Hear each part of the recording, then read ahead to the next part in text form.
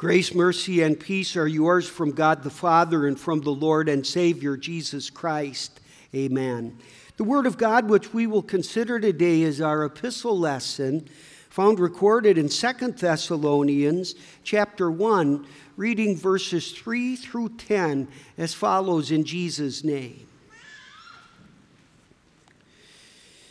We are bound to thank God always for you, brethren, as it is fitting, because your faith grows exceedingly, and the love of every one of you all abounds towards each other, so that we ourselves boast of you among the churches of God for your patience and faith in all your persecutions and tribulations that you endure, which is manifest evidence of the righteous judgment of God, that you may be counted worthy of the kingdom of God, for which you also suffer. Since it is a righteous thing with God to repay with tribulation those who trouble you, and to give you who are troubled rest with us when the Lord Jesus is revealed from heaven with his mighty angels, in flaming fire, taking vengeance on those who do not know God and on those who do not obey the gospel of our Lord Jesus Christ. These shall be punished with everlasting destruction from the presence of the Lord and from the glory of his power, when he comes in that day to be glorified in his saints and to be admired among all those who believe, because our testimony among you was believed. These are the words. Heavenly Father, sanctify us by the truth. Your word is truth. Amen. In the name of Jesus Christ, dear fellow redeemed, I believe that everyone likes to be complimented. It feels good, doesn't it, when others appreciate something about us or something that we've done and they let us know. Some compliments, though, are more meaningful perhaps than others. If a world-famous chef happens to be in attendance at one of our Mount Olive potlucks, and he compliments you on just how expertly you have seasoned your corned beef and noodle hot dish, that would mean a lot. If your mother also compliments you, that's nice, but maybe not quite as meaningful. Being a Christian in this world can be quite lonely and dangerous. It surely was for the early Christians in Thessalonica in Greece. They were subject to frequent beatings and incarcerations and exclusions from their family and from their friends. So they must have greatly appreciated St. Paul's kind and sincere and assuring words. These words of our text are meant also for our ears too, and we should appreciate them as well. So today, as we look at our text, we'll consider this meaningful compliment. And we say that this is a meaningful compliment recorded here, first because it comes from Christ himself, and secondly, because what he says to us is true, and then thirdly, because this encouragement is so needful. It might be difficult for us believers nowadays to grasp just how important the apostles were for members of the early church. The apostles were those men who had been chosen by Jesus Christ himself. They'd been men who actually saw Jesus after he had risen from the dead, and they had been sent out by him as fully authorized and able to speak his message. Now we have the words of the apostles and the prophets printed for us in the Holy Bible. But this was before such a mass production and distribution was possible. And so the words that the apostles spoke to the people were so precious. They were living Bibles, and their word was received by people as being God's word.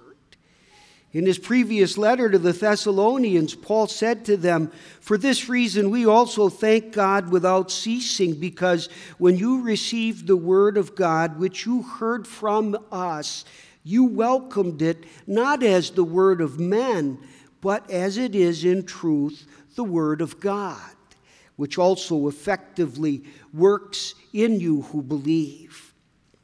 So how thrilling it must have been for the young Christians at Thessalonica to read from St. Paul, the apostle's own hand, these words of our text.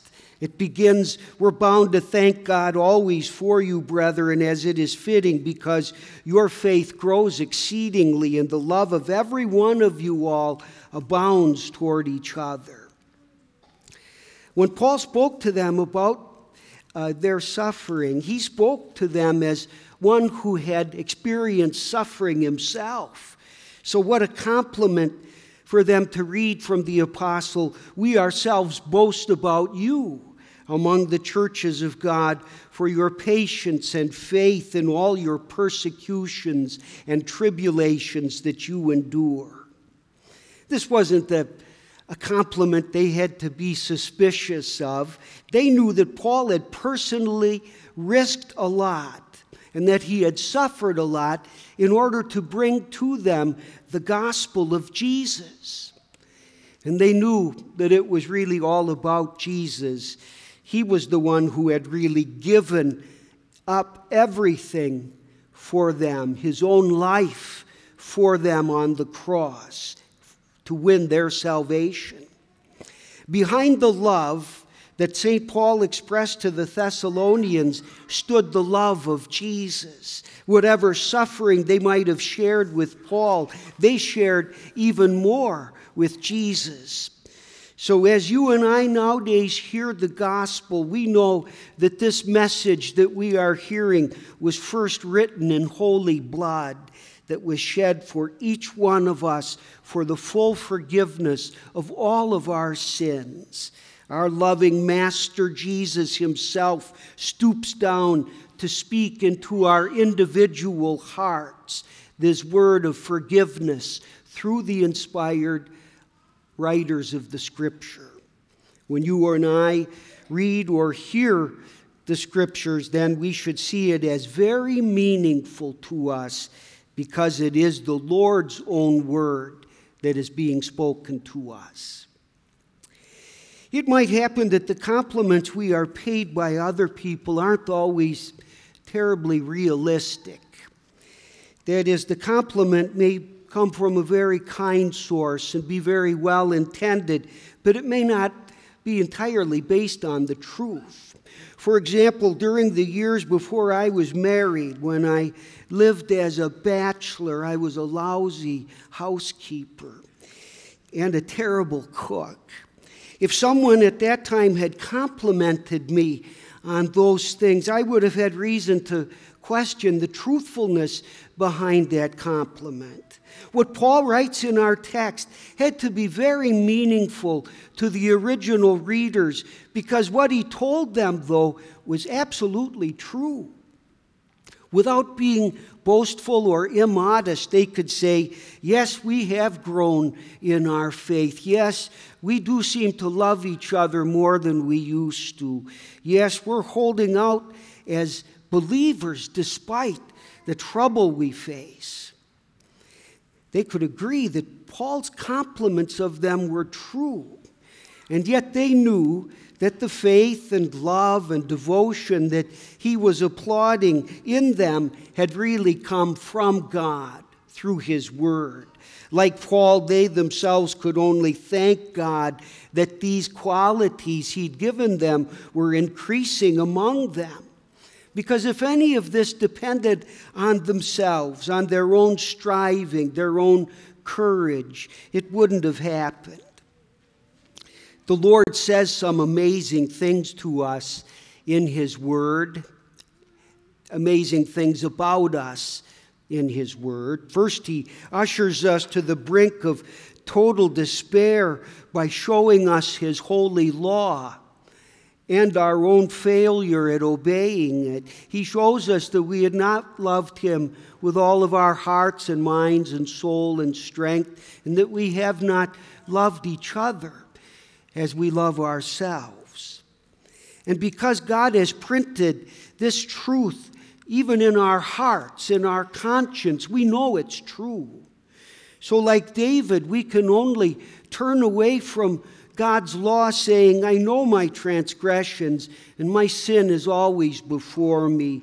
It leads us to plead with God, don't bring your servant into judgment, for no one living is righteous before you. It leads us to say, if you, O Lord, kept a record of sins, O Lord, who could stand? After God has displayed to us our own sins and guilt and led us to repent of them, then God comes with a sweet and healing word, a sweet and healing medicine, the gospel. In it, he tells us that every last transgression of ours was laid to the charge of his own Son, Jesus, and that Jesus was put under the judgment and the wrath of God in our stead. That on the cross, that whole shameful record against us was placed under his name. And then by his death there at the cross, he took all of that away, all the guilt and all the punishment that we deserved. It's gone. It's forgiven. The Holy Spirit convinces our timid hearts to believe that all of this is really true. The Holy Spirit persuades us to accept as real, as substantive, these compliments that are paid to us, that in Jesus Christ, you and I, by faith in him, are found faithful and loving and loyal to God. We can receive God's praise of us as being absolutely true, for through faith we put on Jesus and we are seen by God as those who have never sinned. So the prophet in the Old Testament rejoiced. He said, I will greatly rejoice in the Lord. My soul shall be joyful in my God, for he has clothed me with the garments of salvation. He has covered me with the robe of righteousness.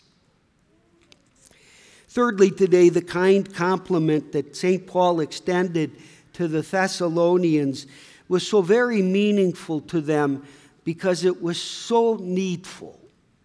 They needed this word of encouragement. As we've noted earlier, the believers there were living under the weight of some very heavy persecution. They couldn't fight back because they were outnumbered, and they knew they shouldn't fight back because they were tied by faith to Jesus, who, when he was persecuted and abused, did not retaliate. Paul could console them by saying that God was fully aware of the situation they were in, and that one day the tables would be turned and those who were harming them were going to pay for it. He called it a righteous thing with God to repay with tribulation those who trouble you, and to give you who are troubled rest with us when the Lord Jesus is revealed from heaven with his mighty angels. The ones who were harming the Christians would suffer, if not in this life, certainly in the one to come. For Paul wrote, these will be punished with everlasting destruction from the presence of the Lord and from the glory of his power when he comes in that day to be glorified in his saints and to be admired among all those who believe, because our testimony among you was believed. This relief that Paul promised surely included divine retribution against their persecutors.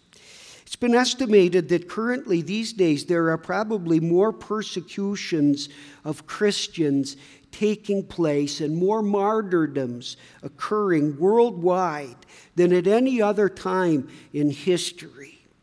And when you and I hear of these terrible, outrageous acts done against fellow believers, when we hear of entire families being slaughtered for their faith and confession of Jesus, we naturally feel angry, perhaps vindictive. We might fantasize about getting revenge. Well, vengeance is a terrible thing, except when it's in the hands of the Lord, who metes it out with perfect justice at the perfect time. Anyone who has ever, for Jesus' sake, been troubled and harmed by unbelievers will one day see God's almighty angels in flaming fire taking vengeance on those who have persisted in willful, stubborn ignorance of God and in the disobedience of their unbelief. The final compliment from our Lord will come that very same day, when we will see him glorified and admired. He will say, "Well done, good and faithful servant."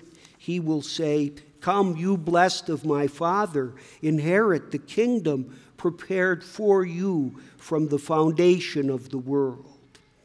That's what's waiting for all who hold fast to God's word and who remain strong in their faith to the very end. For in heaven we will stand in everlasting admiration of the living God who gave himself for us, who declares us to be innocent for his sake, who supplies us now with every need. Sometimes when we are complimented by other people, we don't know quite how to react. We might feel a little awkward and embarrassed about it. We might even, out of some sense of humility, deny it altogether. But you should believe this meaningful compliment that is given to you here in these words of our text today, because this comes from Jesus' apostle. It comes from Jesus himself. The compliment is true, for it is based on the Lord's own righteousness, which is credited to you and counts for you, and which gives you the strength to live up to your high status as God's own redeemed son or daughter. Hold on to this compliment. Keep it by your heart during these coming hard days before the very end, and always be encouraged by this hope of heaven, which is ours through faith in Jesus. Amen. Glory be to the Father, and to the Son, and to the Holy Spirit, as it was in the beginning, is now, and shall be forevermore. Amen.